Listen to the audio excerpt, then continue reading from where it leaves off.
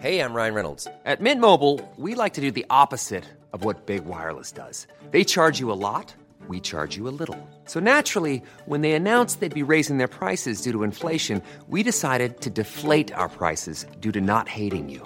That's right. We're cutting the price of Mint Unlimited from $30 a month to just $15 a month. Give it a try at mintmobile.com/switch. $45 up front for 3 months plus taxes and fees. Promo rate for new customers for limited time. Unlimited more than 40 gigabytes per month. Slows full terms at mintmobile.com. A Radio Info Raw Edit podcast. The conversations behind our reports. I'm speaking with Geraint Davies, who recently left ARN as part of the COVID cutbacks. Gee, how long were you with ARN in the end? Just over a decade. Your most recent job was head of iHeartRadio. How long were you doing that for? We first went over to the US, I think, in 2012, and it launched in 2013. Well, you're the full bottle on all of this stuff, and iHeartRadio's one of Australia's biggest radio apps. Is it the top three with CRA's radio app and ABC Listen? I'm not sure of the ABC numbers. We're probably, my last set, we're about 4 times the size of the radio app. And then you've probably got Spotify, TuneIn, and Apple now obviously has radio in it as well. Yeah, there's a lot in the market. It's very crowded with apps delivering streams and podcasts and catch-up radio. Can that be sustained, do you think, in the long term? Yes and no. Commercial Radio Australia was actually trying to prevent and doing a really successful job of people broadcasting our streams, so just scraping the internet, finding the URL and then publishing it under their own apps. But it was a bit like whack-a-mole. Once you got rid of one, another one will pop up. But I think we got rid of about 35, 40-odd third-party apps that were using Australian radio URLs to rebroadcast under their own banner. So that helped, and I think the push by the ABC, SCA, Nova, and iHeartRadio to get people to use, let's say, the official streaming apps will help. There's no real cost to it from the broadcaster's perspective, other than producing and maintaining their own app. You talk about those other third-party apps. I guess TuneIn is the world's biggest one. What are your thoughts on TuneIn, their business model, and TuneIn in contrast with the official radio apps? Their business model has changed over time, and I think because globally more and more broadcasters are pulling their feeds off of TuneIn. I mean, the yin and the yang of TuneIn is that they were one of the first organisations to do this. They have this tremendous list of radio stations. They sell that list to developers, so you can buy the sort of TuneIn add-on to your app, and then have hundreds of thousands of radio stations. So it's a sort of go-to for developers.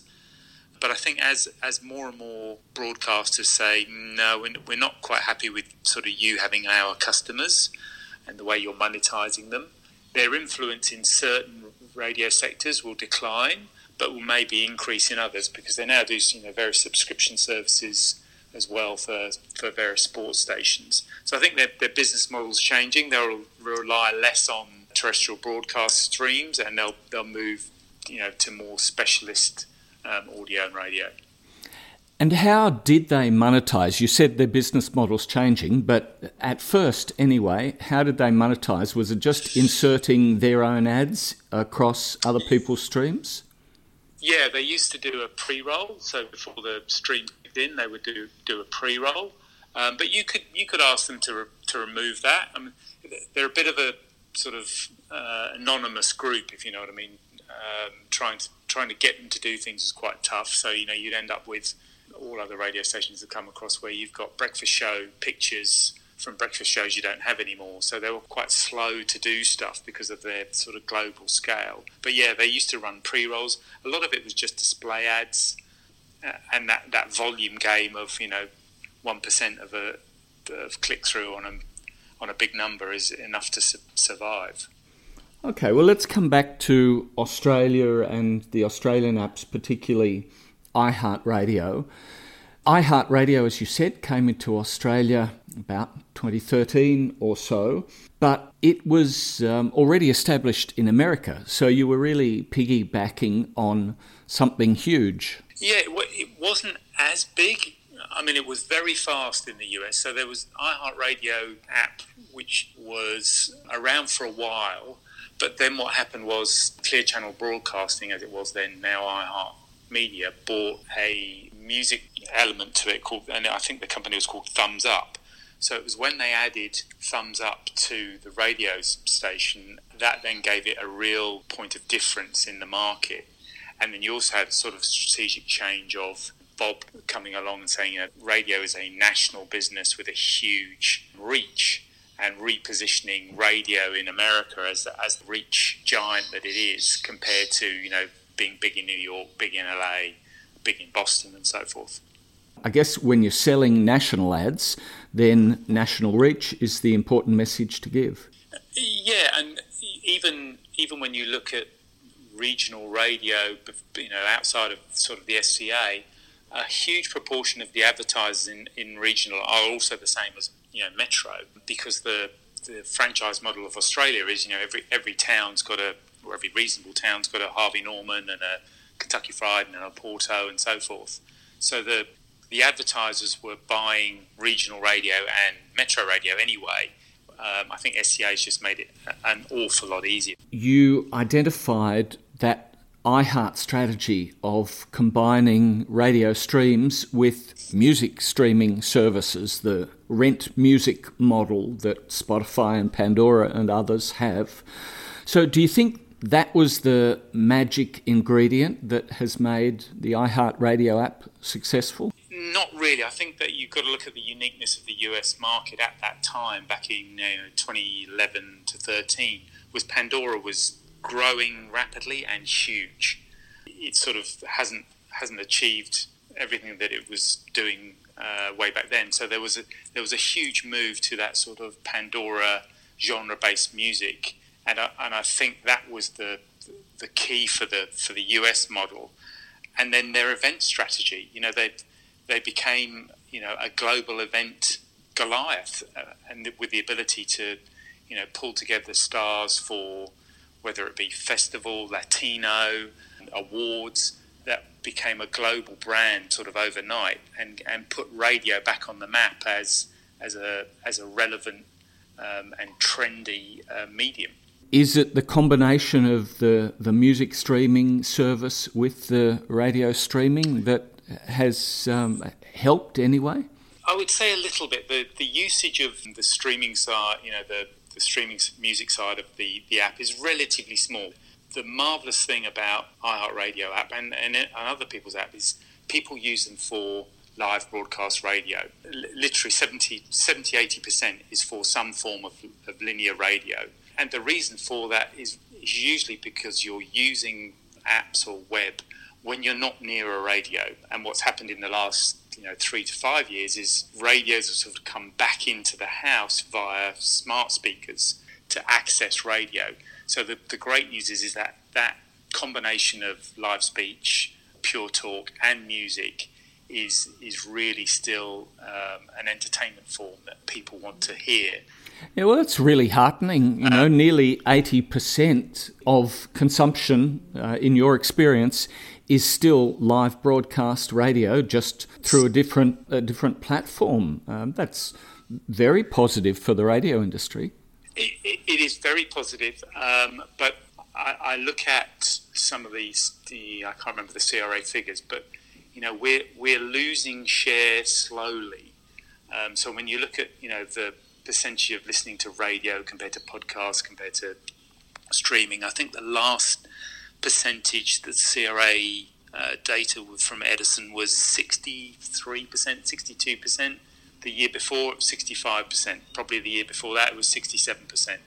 But it's still 60-odd% compared to everybody else who's, Spotify's probably down, and Apple are probably down at 15%. But, that's 2 or 3 percentage points every year we might be losing. And that's probably the issue I think that we need to address, is to maintain that relevancy as whole generations of people will move having known nothing other than playlists. Let's talk about business models. I think we're at a point in radio's history where radio businesses are reinventing their business models. They're reinventing as audio businesses, while acknowledging that live linear radio is still pretty strong. I think the smart companies are also seeing that repackaging your audio as catch-up and commissioning unique audio content as podcasts is just going to be part of the business strategy in the future to make sure that the audience can get what they want in lots of different ways and hopefully monetize all those different ways. The exciting thing is that, rule of thumb globally is about 10 to 15%, and the growth has only been from like 10 to 15 in the last few years with smart speakers. 10 to 15% of all listening to linear radio is online. This very powerful FM/AM distribution network that people have grown to love with. It's everywhere you want it to be, and it's free. As people move their listening habits more to online with, phones that offer free or zero data, Wi-Fi that's nearly everywhere, etc., you're going to see that radio can move from that broadcast model is we don't know who's listening, but we do these surveys to sort of quantify that post the event, to a much more similar service to, a Google or an Amazon, where we can tell you significant amounts of data about significant amounts of our audience that put us in the digital audio space entirely. It will take us out of that traditional media set and put us into, fighting against the likes of Facebook and Google. Well, you must have seen a lot of that data coming across your desk from iHeart app usage figures every month. What kind of things are you seeing, and what can you tell advertisers that makes it worthwhile to them to buy audio in this way? We know everything about the user that they've told us, and usually that's a pretty basic information. So, your postcode, your gender, maybe your email, and your date of birth.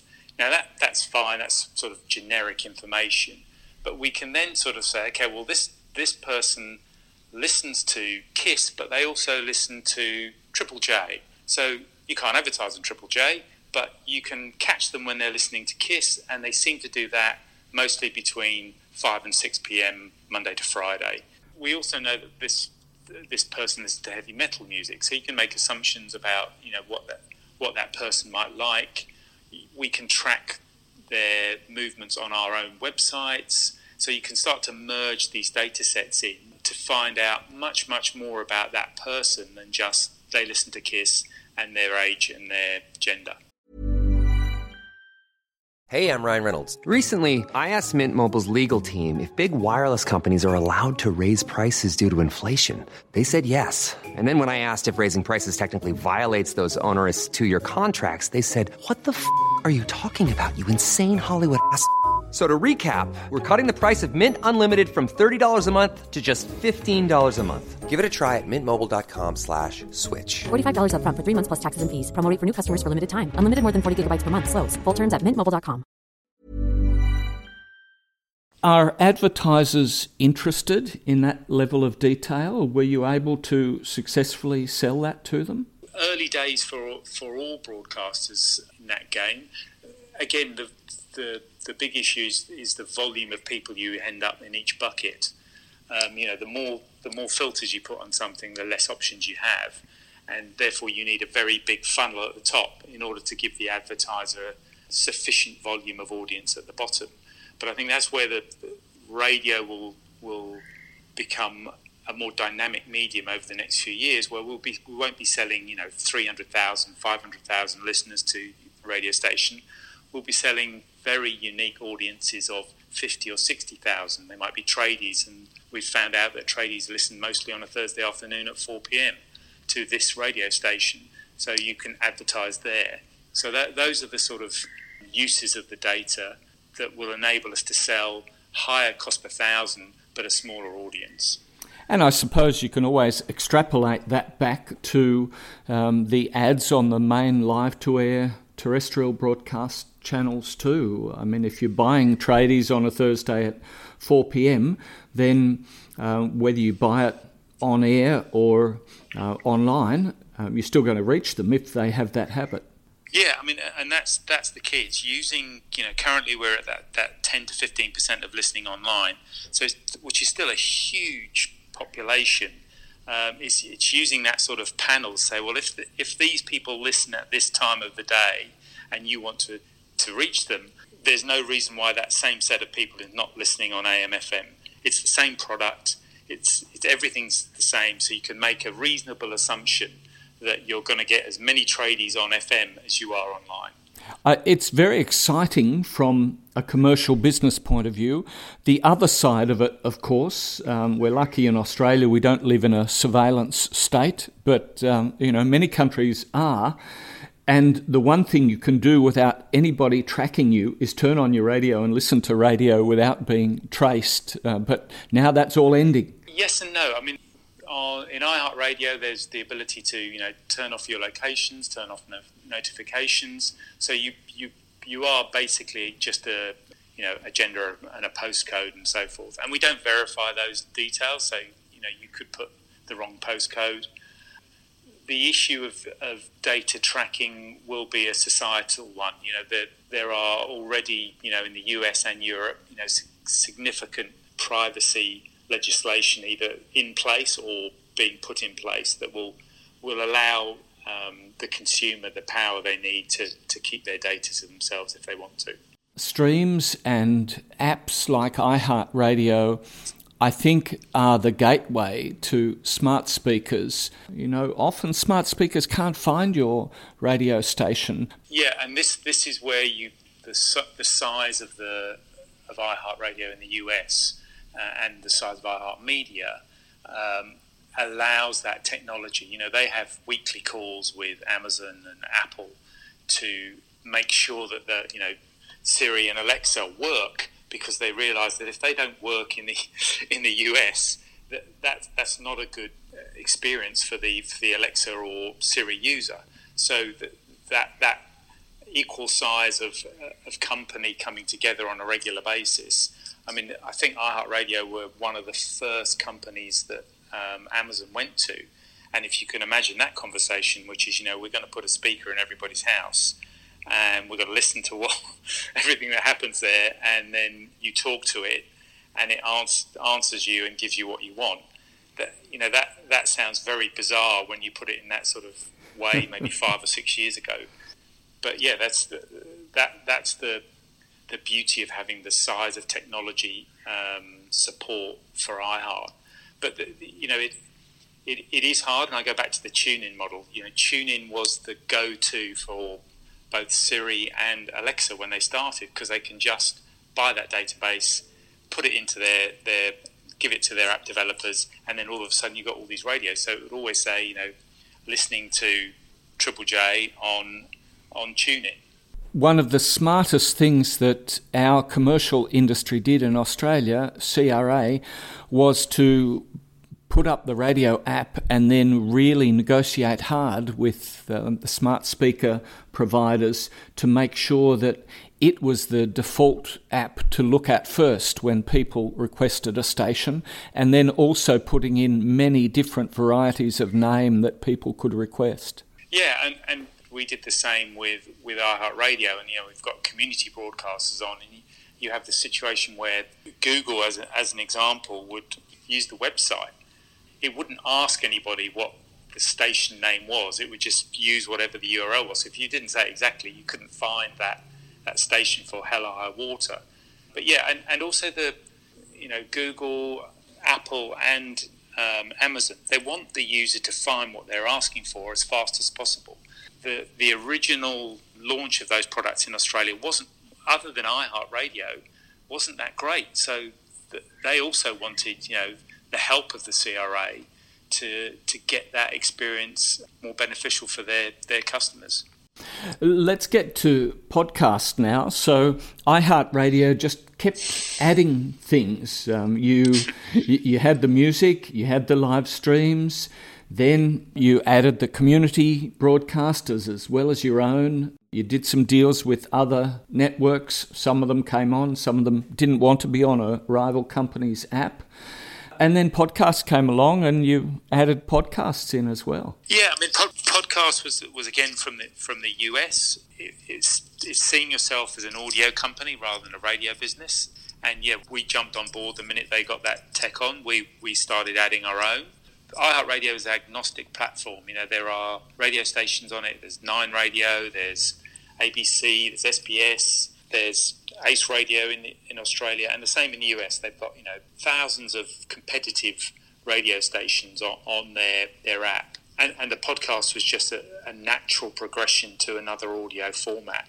The big thing that has happened with podcasting, though, is that, you know, we've now got, rather than just live read commercials, we have that opportunity for dynamic ad insertion. Tell me more about that. That allows you to, as the podcast is being downloaded or played, progressively streamed, whichever way the user's doing it, you know, either the ad is dynamically put in, so it's Tuesday and here's the ad that's going to go in, and or you've stitched the ad in to the podcast.